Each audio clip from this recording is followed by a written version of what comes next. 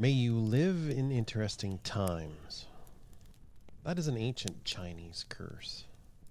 Well, that Wuhan flu has certainly made things interesting, hasn't it? And that virus that China sent us certainly is a curse.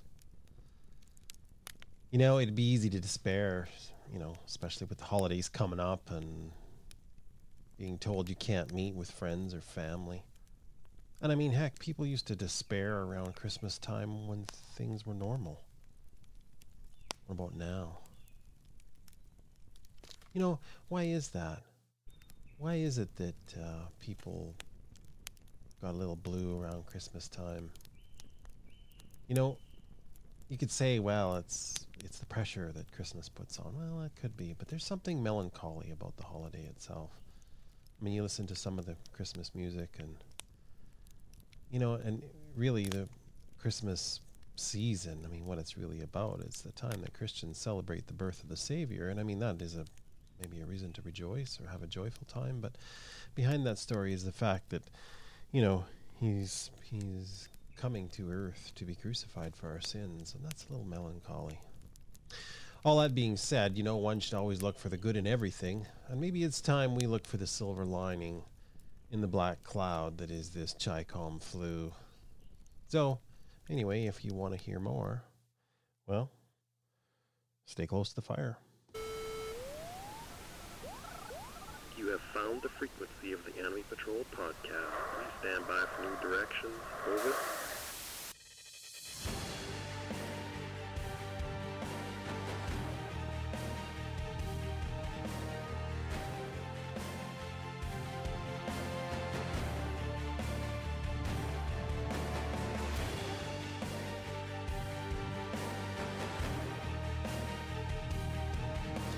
All right, welcome to the Fire of the Enemy Patrol. I am the Anomic Ranger, your very own reality scout. And as your reality scout, I give you information that you can use as you move ahead in this adventure called life. But you are the general in this campaign called life, and it's you that makes the ultimate decisions. Me as your humble reality scout, I just give you the lay of the land, so to speak, so you can use these reports and this information as you will. I just tell you what I see. Anyway, if you want to know more, you can subscribe so you don't miss one of these reports from the Enemy Patrol. You can also take a look at my website. You can find my website at anomicranger.com. That's anomicranger.com. If you don't want to send me an email on that site, well, you can actually on the site itself, you can go through the contact portion. But if you don't want to go to all that, you just want to send me an email and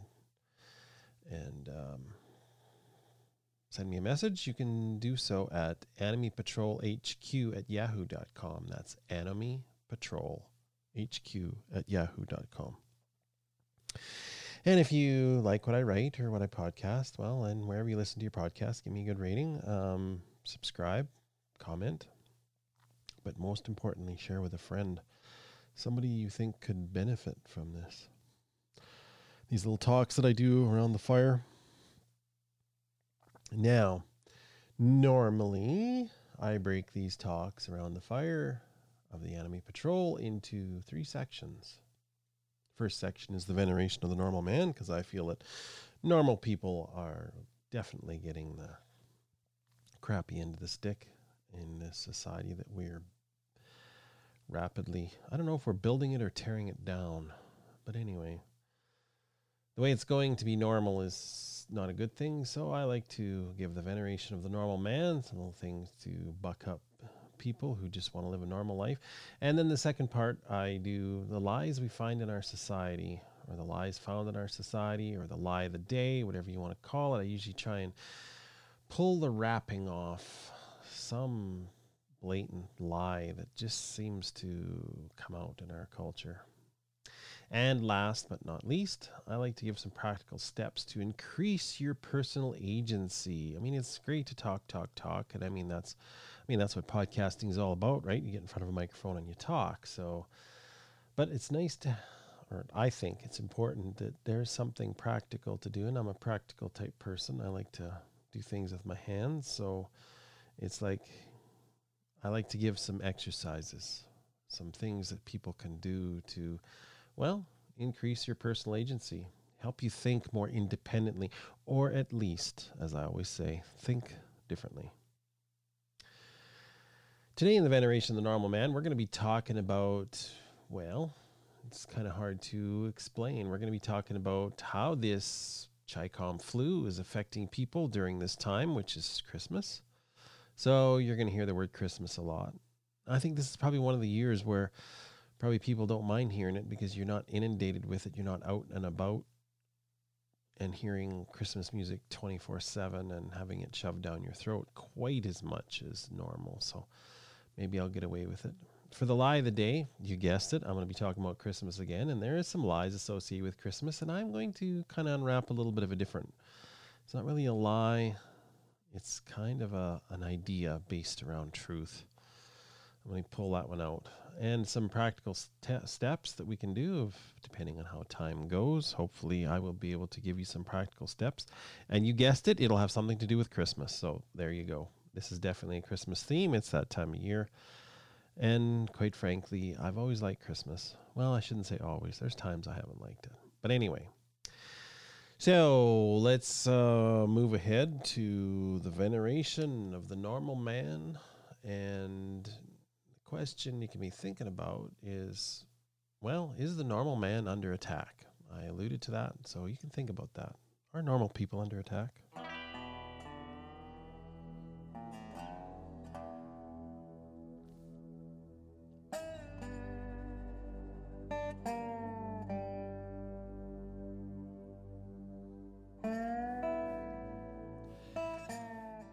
Personally, I think so. I think to be normal is to be under attack.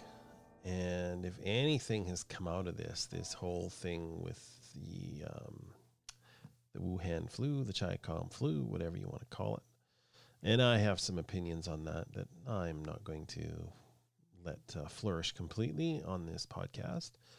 But I think most people that have a normal way of thinking kind of have an idea that maybe there's something up with this whole thing.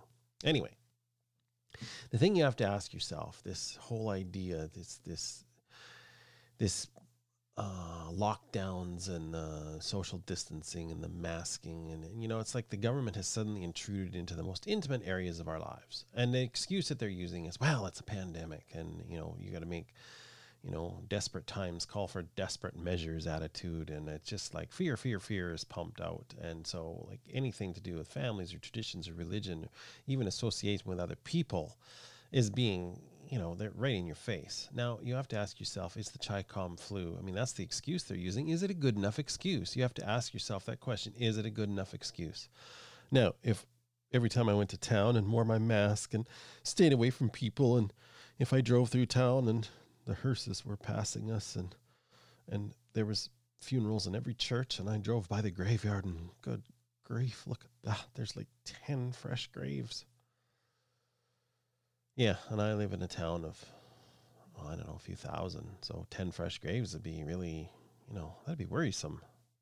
And yeah, there's the usual amount, actually. So each person needs to decide, though. I mean, and if you're watching the news, especially the mainstream news, I mean, they just pump fear all the time. Like, you should be scared. And if you're not scared, then that means you're an evil person. But anyway, long and short of it is, some people are worried about this. Others are defiant. It's like, well, this is a bunch of crap. And now they're defiant. And, there's too much room here to judge one another. And I kind of think maybe that's an offshoot of what this is about, is dividing people. That seems to be the only mistake we're making as a society, is that, some people are scared, which gives you no reason to morally judge people who aren't scared. And yet scared people, that's often what they do. They get angry. And, and those that are ready to fight, and those that are ready to, oh, this is all fake and yada, yada, yada. Well, don't blame people that are actually scared. I mean, if they're not judging and imposing on you, they're just plain scared and they want to stay in their house and wrap cloth around their face. Well, I guess you kind of got to give it to them, and we got to give one another some room on this. Now, it's a whole different argument for whether these shutdowns and the mandatory masking and the imposed social distancing, if it even works. Because it seems to me, if you drop off all the fear and the mainstream media, if you look at take the narrative away and you just look at the numbers, I'm sorry, this is not. I mean, it's a serious flu. I'm not saying it's fake, but we've had other serious sicknesses that society hasn't reacted this way to it. So. Now, a lot of people at this point, they want to blame government, and it's possible that there are some high up in the government or sitting around plotting something. But I think a lot of it, if you look at especially your local governments, say your town governments or county governments, they're caught between a rock and a hard place. They're caught between the temptation that where government people always have, which is for power and to tell people what to do. I mean, that's why those people are there. They're those kind of people. I mean, that's why they ran for that office, or that's why they got hired to that position, because they like telling people what to do. And some of them are very good at it, organizing people. That's why they're there. And the temptation is always to use too much power for them. But the other side of it is the fear of being judged for not taking action. You got to remember that there's a portion of society that just, they're scared. They don't know what to do. This is out of their control. They fear death horribly. And so they don't know what to do. And what they want to do is look around and find somebody to blame. So who easier to blame than somebody in government? You're not doing anything. You're not doing enough. You let people die. So it's very easy, very tempting for government to just say, wear masks and socially distance, and you got to shut down, and you don't shut down. And so I know normally you don't, and I don't give any break to politicians who actually lay down a bunch of laws and then turn around and break them themselves. I mean, that's just wrong. But as far as local politicians who are just looking what they read on a piece of paper that comes from above, and they say, okay, this is what we have to do, like say in a town or a county or something, I give them a little bit of a break. They're in a tough spot. But either way, having a normal life or being a normal man, well, it's under attack. And the forces of control are using this Wuhan flu, this Chi-Com flu, to force societal change. So how do you fight that? There's lots of ideas on that. There's thousands. If you look on the internet, there's thousands of sources of information that can help you with that question. I mean, as a technical issue. And it ranges totally from being compliant. Oh, everybody should just, do this and do that and do what the government says. In fact, we should even go for it. And then there's others that are ready to fight a revolution over this. So as far as being practical, everything from, more hand sanitizer to loading magazines with ammunition. But I think being normal, and this is what I'm going to focus on, being normal involves practicing normalcy. It means forcing yourself to be calm and to be normal. So I think you need to get the facts. You need to get enough facts and numbers in your head so that you feel satisfied, that you understand where this is. And it could run right up the middle, like this is a bad flu, this is the minimum that we got to do. But I'm not going to do this, and I'm not going to do that. And this is how I'm going to live my life. This is how I think is to be normal, even during a quote unquote pandemic. Then do what feels normal, and don't give in to this fear and confusion and separation that is being pumped out. This is the danger. It's not the flu that's dangerous. It's not the virus. It's this constant fear, this constant not knowing what's going on. And this idea that everybody's being separated into groups, those that agree, those that disagree, those that are old, those that are young, those that are, work here, and those that don't work there. And it's like this constant division going on. So these are the things we got to fight more so than this virus, which quite frankly, it doesn't matter what jurisdiction you look at, whether they've locked down and masked up or they haven't. It seems like this virus just pretty much does what it wants to do and does what it's going to do. And maybe that's the idea we need to get used to. Anyway, so this fear and confusion and separation that's pumped out by society, don't let them snow you about it being the new normal. I mean, even if it means that we don't go back to an old normal, quit letting them define what the new normal is. They don't get to decide that. The powers that be don't get to decide what the new normal is. That's where they're getting their hooks into this whole thing. So let's just work at returning to a normal, calm way of living. So where do we find this silver lining that's mixed up in this dark cloud mess?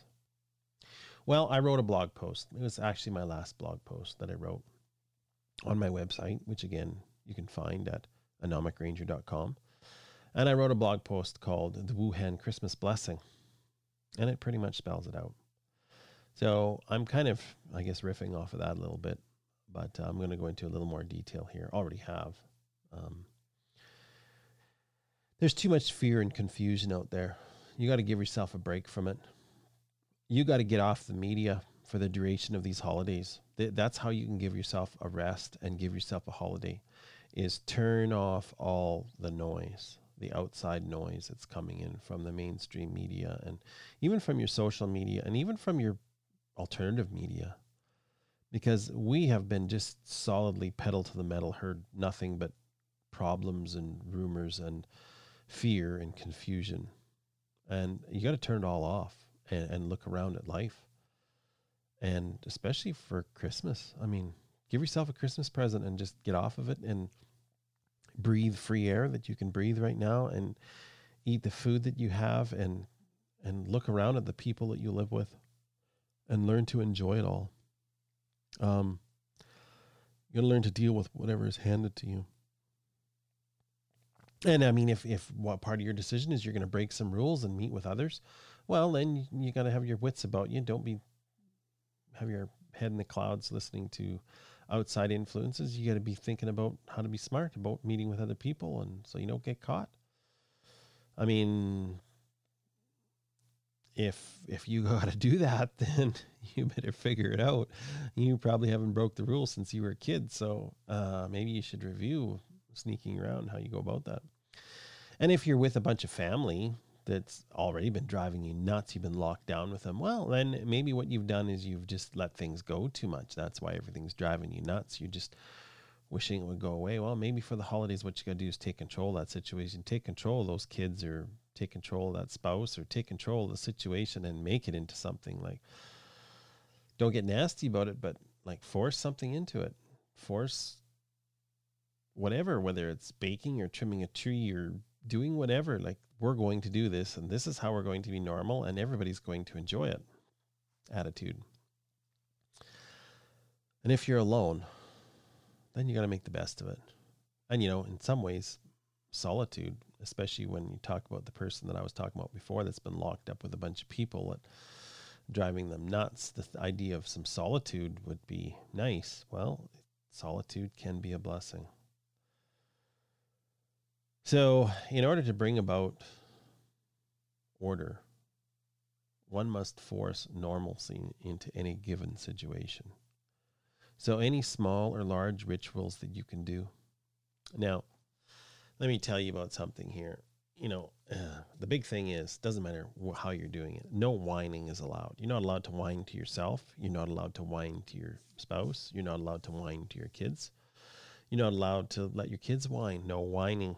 Let me tell you where this comes from. We used to go hiking with our kids when they were in their teenager years. We used to take a lot of their teenager friends with them, and heck, we even went hiking with my parents a couple times. And we had a rule whenever we're out with family or extended family or friends. The rule was, this is rule number 1: no whining. Nobody was allowed to whine. It doesn't matter how steep the trail was or how much it rained or how hot the sun was. No whining was allowed. And that was really important. I mean, it didn't matter if it's pouring rain and you're trying to cook food, and the what started out was stew and it ended up being soup because it was raining so hard. Well, you had to make a joke about it. You had to do something to put the best spin you could on it. And that was a rule for everybody. And I remember one time we were out hiking, and it was bad. Like, it had rained. Everybody was soaked. It was raining at the camp. We're trying to set up tents in the rain, and I'm trying to cook food in the rain, and I'm in full cry, like, isn't this wonderful how bracing the weather is, and to everybody else. And then I noticed this one girl, my daughter's friend, was sitting there, and she was kind of hunched up and looking extremely miserable. So I looked her right in the eye, and I opened my mouth to make some comment about how wonderful this was. And she just looked at me, and she narrowed her eyes, and she said, "Don't." So I couldn't really call that whining, but, well, I think I did laugh, but I didn't give her whatever bracing thing I was going to say. But anyway, I was too busy laughing. So anyway, no whining is very important. That's how you force calm normalcy, and that's how you make yourself cope with things. And it's a good discipline to work at, trust me.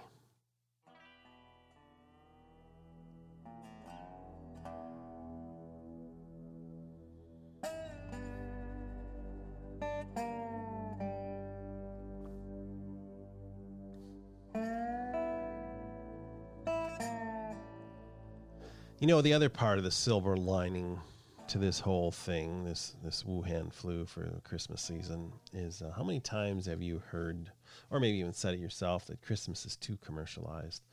How many times has the Christmas season just been a blur of parties and concerts and shopping and yada, yada, yada, on and on and on, and get-togethers and everything else, and it's just a blur, and when it's over, you almost feel a sense of relief, and you're just bone tired because you've just been go, go, go, go. Well, this time the season is different, isn't it? Nothing is planned. Everything is more spontaneous. Nothing you do, or anything you do, will feel special, really. Nothing you do is forced. So if you do something, I mean, you have the perfect excuse. Excuse me. You have the perfect excuse to just sit at home and with your feet up. But if you do decide to do something, it's going to feel special, especially if you put some kind of effort into it. So keep the season special in your thinking, because it is a season of magic, and it's a season of goodwill toward men. So maybe think about a direct action of kindness that you can do for somebody. I mean, even if it's just giving somebody a smile. Now, I know everybody's masked up and everything. Well, maybe what you got to do is pull your mask down and smile. I don't know. The reason for the season is to think about things that are above yourself. I mean, we're going to talk about the Christmas story here in a bit, and really it's about something bigger than you and I. And that may be hard for some people to do, because we're not taught about that. We're not taught about how things are bigger than us. We're always taught to focus on our own feelings, almost to the exclusion of everything else. You know, how do you feel about that? How do you feel about that? Well, this is one time. Maybe you shouldn't think about how you feel. Think about how good you can make somebody else feel. Look for little rituals that you can do, nice things you can do, little rituals, even like lighting a candle and sitting and looking at it and thinking about it. Reading that book that you've always been meaning to get to after you light your candle.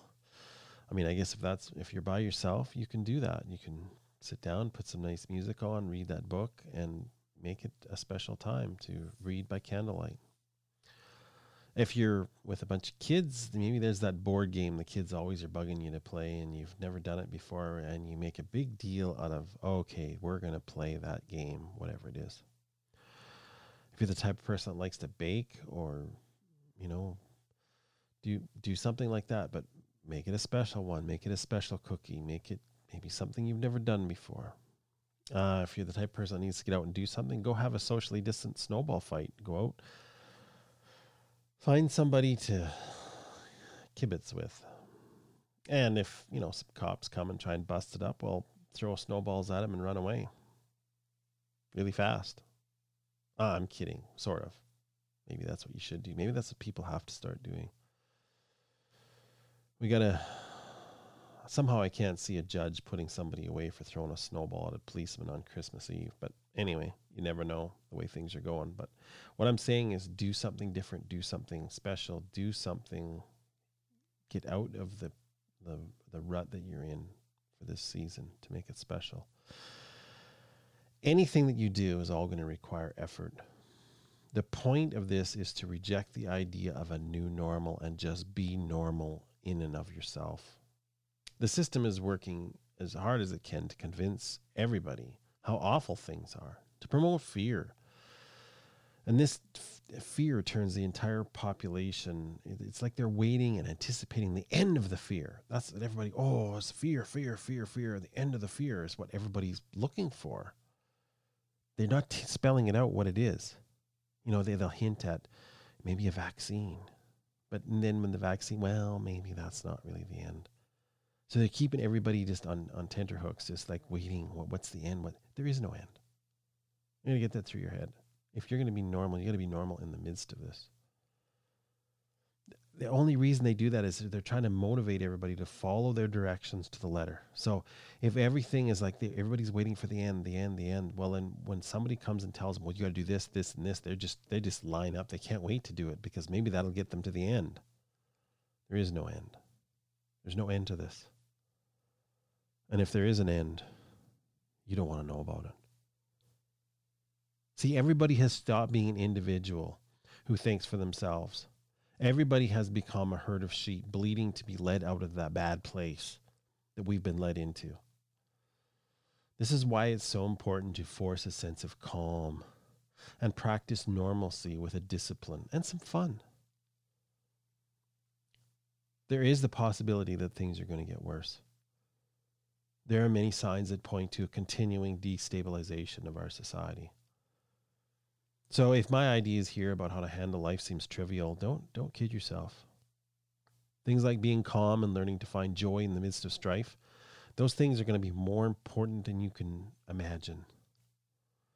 And you think maybe we need to start panic buying food and practicing field stripping guns, or maybe, practicing escape and evasion techniques. Well, okay, go for it.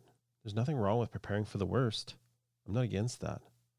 But if fear is your only motivation and fun is no longer necessary and seems trivial in life, then what are you surviving for? I think practicing a calm normalcy in the face of trials is a very important discipline. I mean, you think about during World War II, the old British stiff upper lip. Keep calm and carry on. That's how they got through the Blitz. It wasn't turning everybody into Rambo. It was just making everybody have the right attitude, to be calm, to be normal, and to learn to have fun in the midst of it. If you don't think there wasn't a board game played in a bomb shelter, then you're mistaken. So this is an attitude that you need to learn. And if you learn this attitude and you force yourself to be better at prioritizing essentials and learning to let go and learn to laugh in the face of trouble, then your interactions with other people are going to go better. One has to be open to the magic that's life. One of the biggest motivators that I have for doing this talk around these fires, is when I hear of some young person who's taken their own life because life has gotten so bad, it isn't worth living. And it's like, I just look at that and I can't, it's unbelievable. Chosen suicide instead of moving ahead and taking on life's problems. And what a tragic waste that is. Life, even when it's bad, has a magic about it. Even if it's the tiny little things. Life is a one-time shot. Everyone's going to die. But not everyone really lives. So start treating this life as the adventure that it is. Things are not always going to be easy or comfortable. Often life is painful. Learn to see around the corners and lift every stone to find the tiny magical things that this life is, what compromises it. And I must say, Christmas is the very best time to find the best in others, if you're willing to look for it. Anyway, this is the time when we move on to the second section, the lies found in society. And, we're going to stay on the theme, and the theme is Christmas. Now, most of the time when I go through lies in society, they're over the top and very nefarious lies. But this time, maybe it's a little different. We're looking at a little bit more subtle misinformations, if you will. I'll start out with some simple ones. we'll get into some deeper ones. And these little misinformations. What little misinformations, you might ask, that have to do about Christmas? Well, actually, when it comes to Christmas, there's a lot of little misinformations.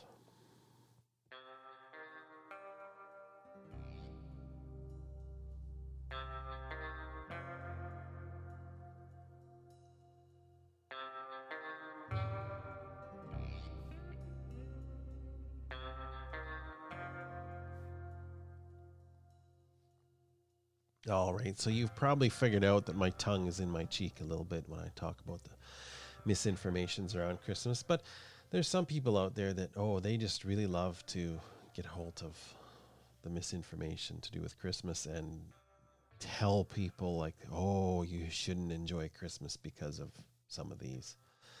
And it's some of it's incredible. I can't believe it when I look at some of it.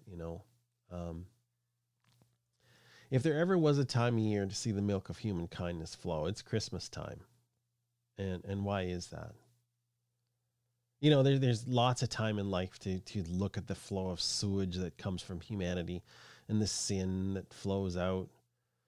But we don't spend enough time looking for the good things that come out of humanity. But Christmas time is a good time to see it.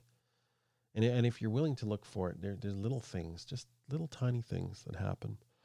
I was just reading about someone I know. It was a few Christmases ago, and they were at the checkout at a grocery store, and there was a man and a lady in front of them, and she could tell that they had lived a rough life. Like, they might have been into booze or drugs. I mean, she didn't know, but they were trying to count out enough money to pay for their groceries. And she looked at their groceries, and it was just essentials. It was just food, and they didn't have quite enough cash.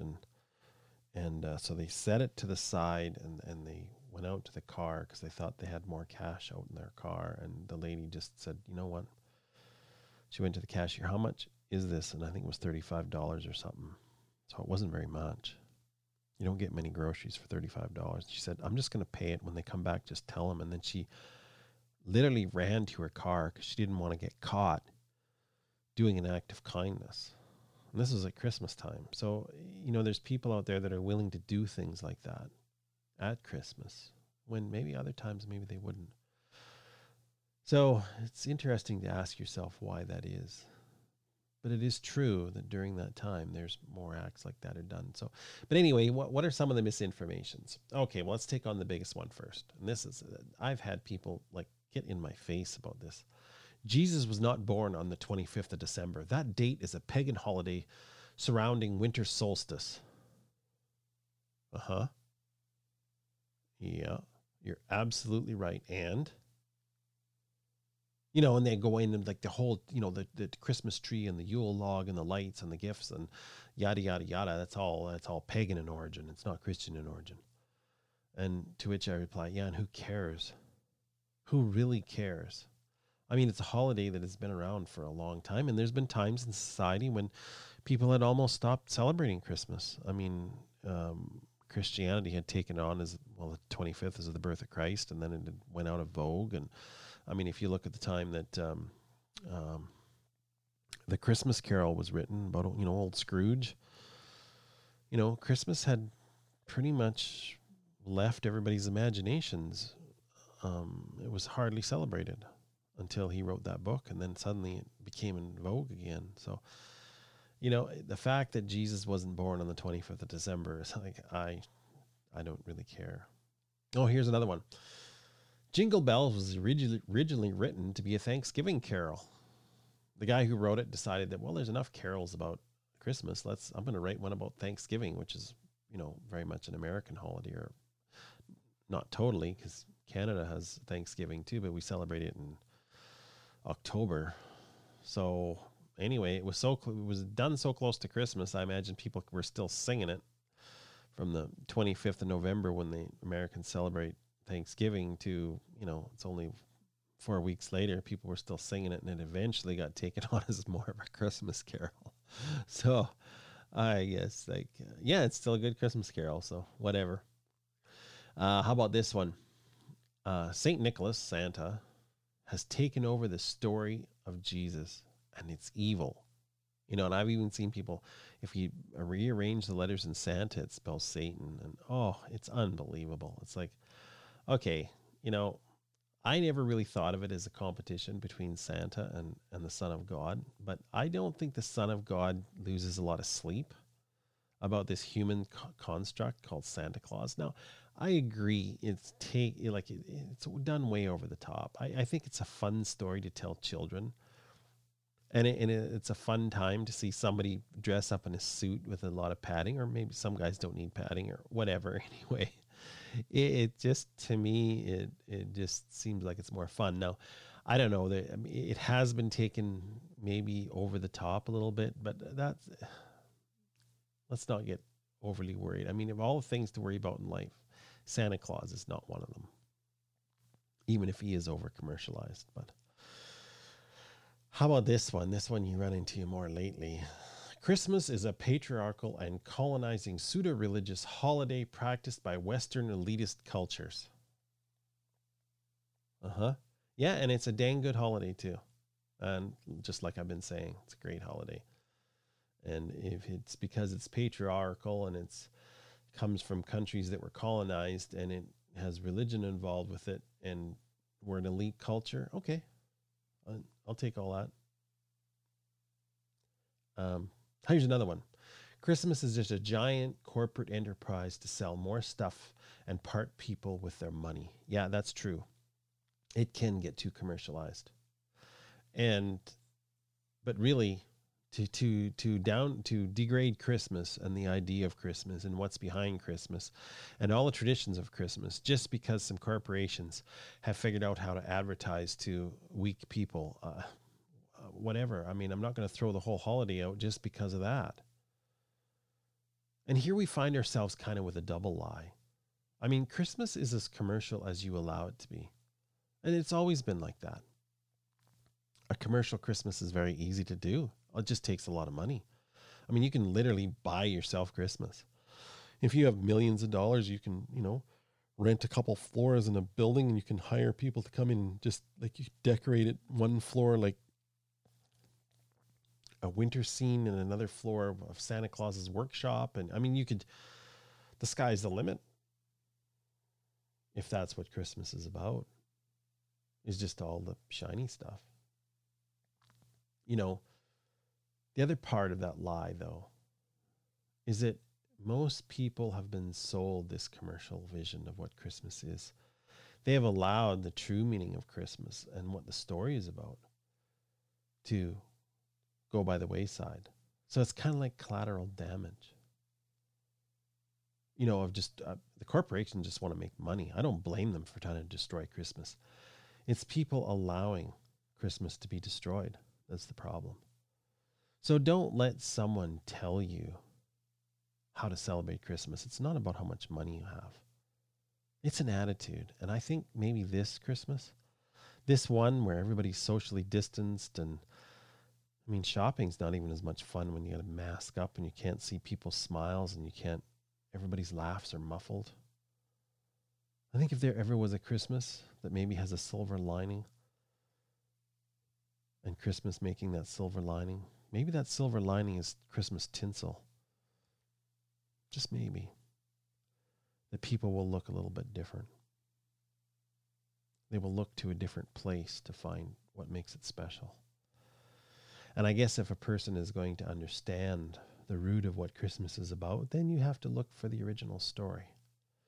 But first, like I alluded to earlier, I have to talk about another little wisp of a lie that a person has to think about before you start looking at the Christmas story. And maybe what you got to look to is your concept of truth itself.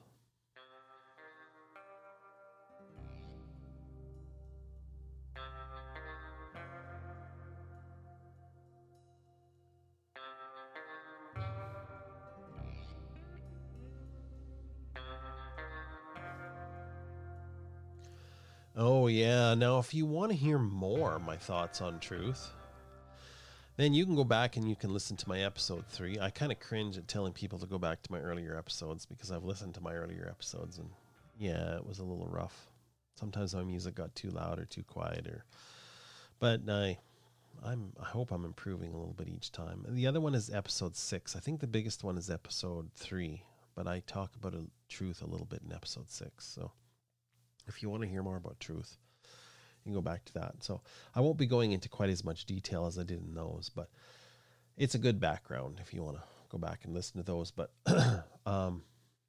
one aspect of truth is how we've been groomed to understand what truth is. And we are very much a people in Western society, Western culture at this time, that the science and the experts and all that stuff, the respectable news, that's all to be trusted as truth. And everything else is just stories. Oh, where'd you hear that? Oh, wow, that's just a story. I listened to such and such a news broadcast and they give me the truth. Or I heard a scientist on this show and he said the truth.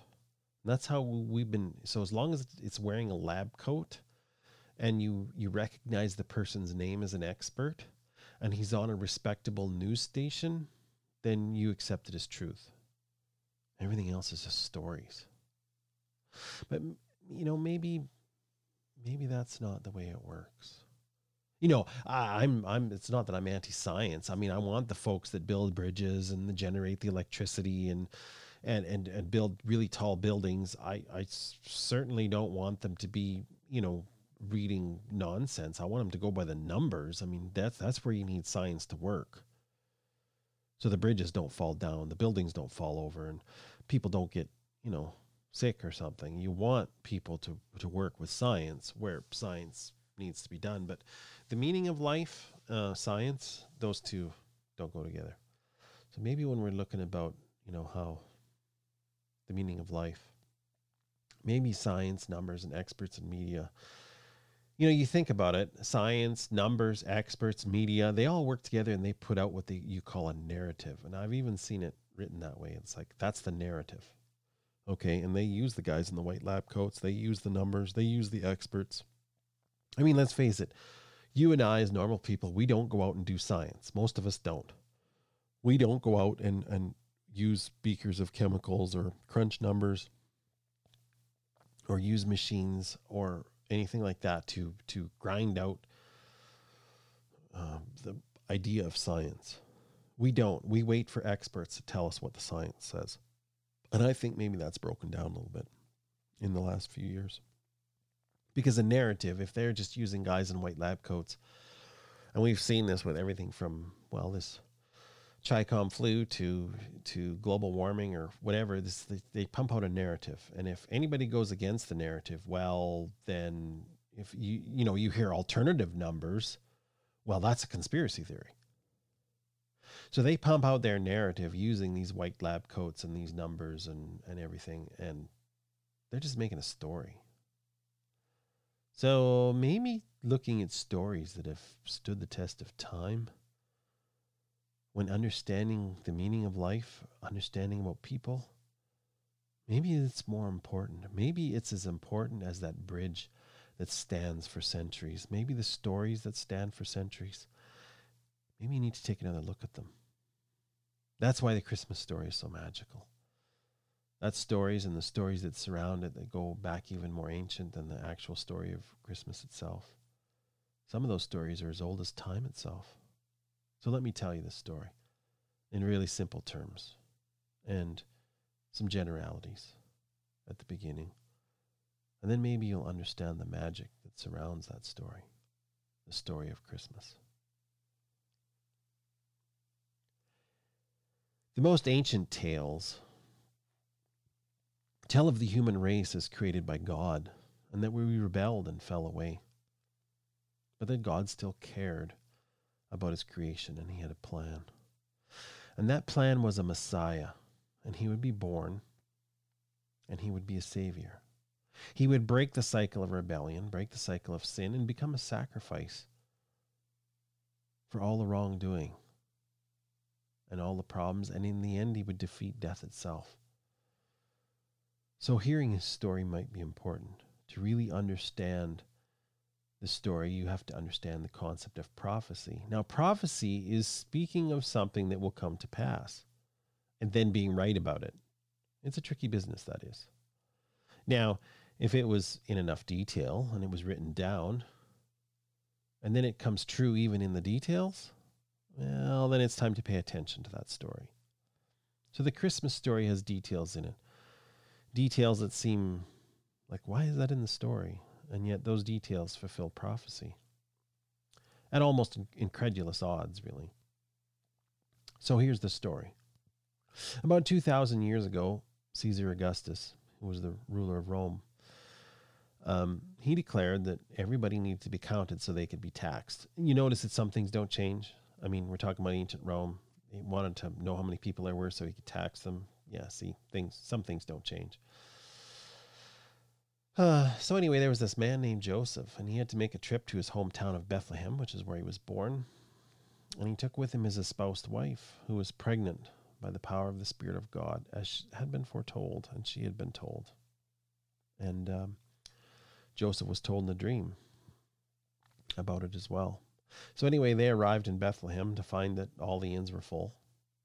So Mary ended up giving birth in a stable, and she wrapped the baby, who they were told to name Jesus, in swaddling clothes and laid him in a manger. And that night there were shepherds in the field guarding their flocks, and they were visited by a multitude of angels who declared the glorious event with praise and worship. Peace on earth, they said. Goodwill toward men was their message. And sometime later, I know that they always show the wise men at the stable, but it was later, trust me. 3 wise men from the east showed up. These wise men came to pay tribute. Who were they paying tribute to? They were paying tribute to the King of the Jews. And they knew that he was born because a star appeared that they knew from prophecy again that would foretell his birth. Now, King Herod, who was king in Judea at the time, he got in a real lather about this, and he was worried because, I mean, when you're a king and there's a king born and these wise men from a faraway country know about it because a star appeared, well, you kind of get in a lather about it. So he tried to tell the wise men to tell him where this newborn king was, and of course Herod was going to kill him. But the wise men were told in a dream to take a different route home. So that's the simple version of the Christmas story about the birth of this Savior. And there's so much more to it if one is willing to dig a little deeper. We have the birth of a Savior that's foretold by prophets hundreds of years earlier, and a promise to mankind that's even older than those prophets. We have foreign, I use that in quotation marks, foreign wise men who show up due to a stellar sign in the heavens. I mean, that's a pretty big narrative. That's some story. Now you have to ask yourself at some point, what if this is true? Don't you think it's worth, maybe a little more digging?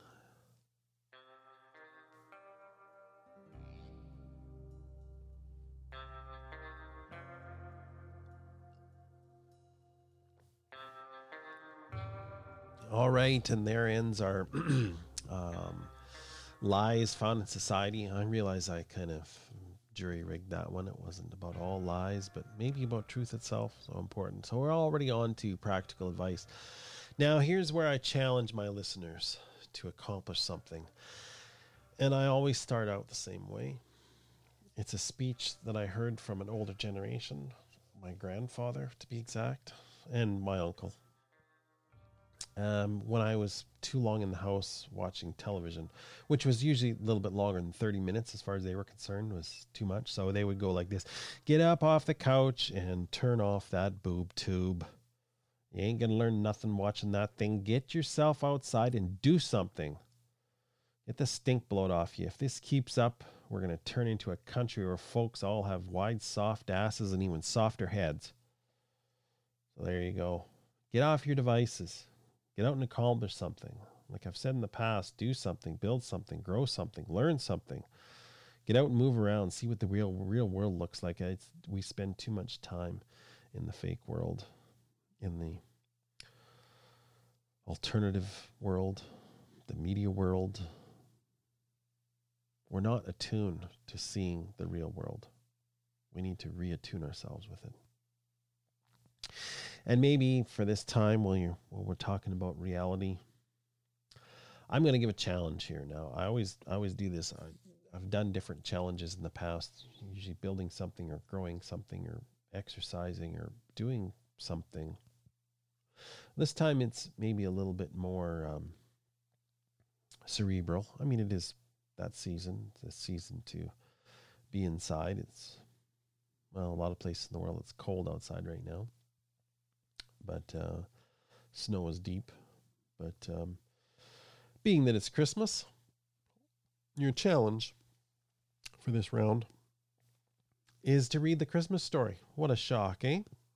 Just been talking about the Christmas story. I gave it to you in really simple form, but I hope I gave enough stuff in there to maybe draw your interest a little bit, that it's more than just Santa Claus, and it's more than just, a simple, oh yeah, Jesus was born, yada, yada, I'll move on. No, it's deeper than that. So not only do I want you to read the Christmas story from the King James Version.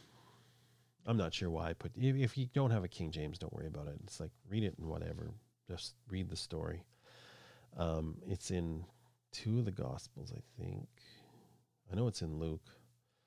I think there's one other Gospel that has a longer Christmas story. But read them all. Different versions from different, they give, some of them, I think, give it different details, but I've always just read it in Luke. But what I want you to do is not just read the story itself at the beginning, how Jesus was born and all the stuff leading up to it, but look up some of the related prophecies.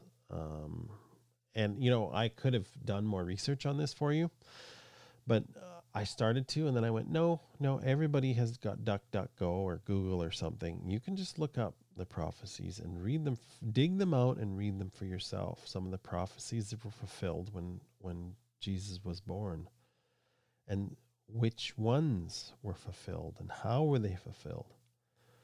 So dig into it and read as much around the story as you can. And I mean, if you get interested, well, then keep reading about Jesus, keep reading about his life. It's very interesting.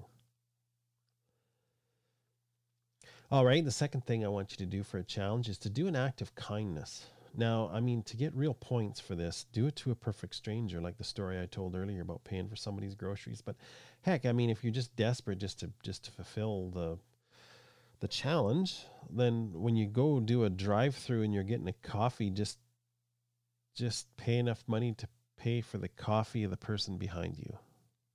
Just something like that. Just to feel what it's like to do an act of kindness for somebody. But the best one would be somebody that really deserves an act of kindness. Not deserves, that's the wrong word. Really needs an act of kindness.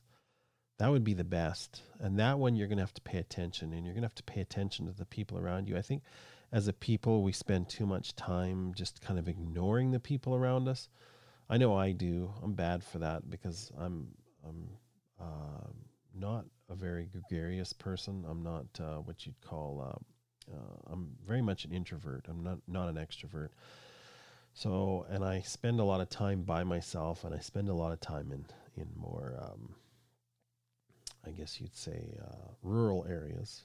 So the people that I do deal with are usually neighbors, and I know them. So when I go to a city and there's strangers all around me, I have a hard time even getting in tune. I mean, I'm watching people, but I'm not, definitely there's a wall there. So to really know enough about somebody so that you can detect, say, somebody that's in financial trouble, or somebody that's having a bad day, or somebody that just needs a smile or a word of encouragement, just anything like that. If you can do that little bit of kindness, just to tell somebody that they look good, or tell somebody that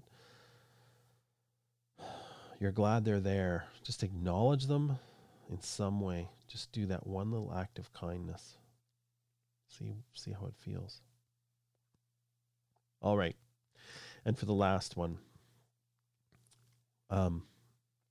I'm not sure about this one. I wasn't going to do it, but you know what? I am going to do it.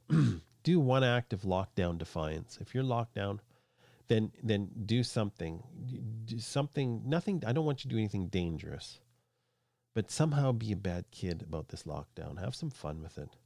Get used to the feeling. Get used to, it's like being a kid again, and your parents told you you had to go to sleep, and you have to stay in your room, and you're determined you're going to do something.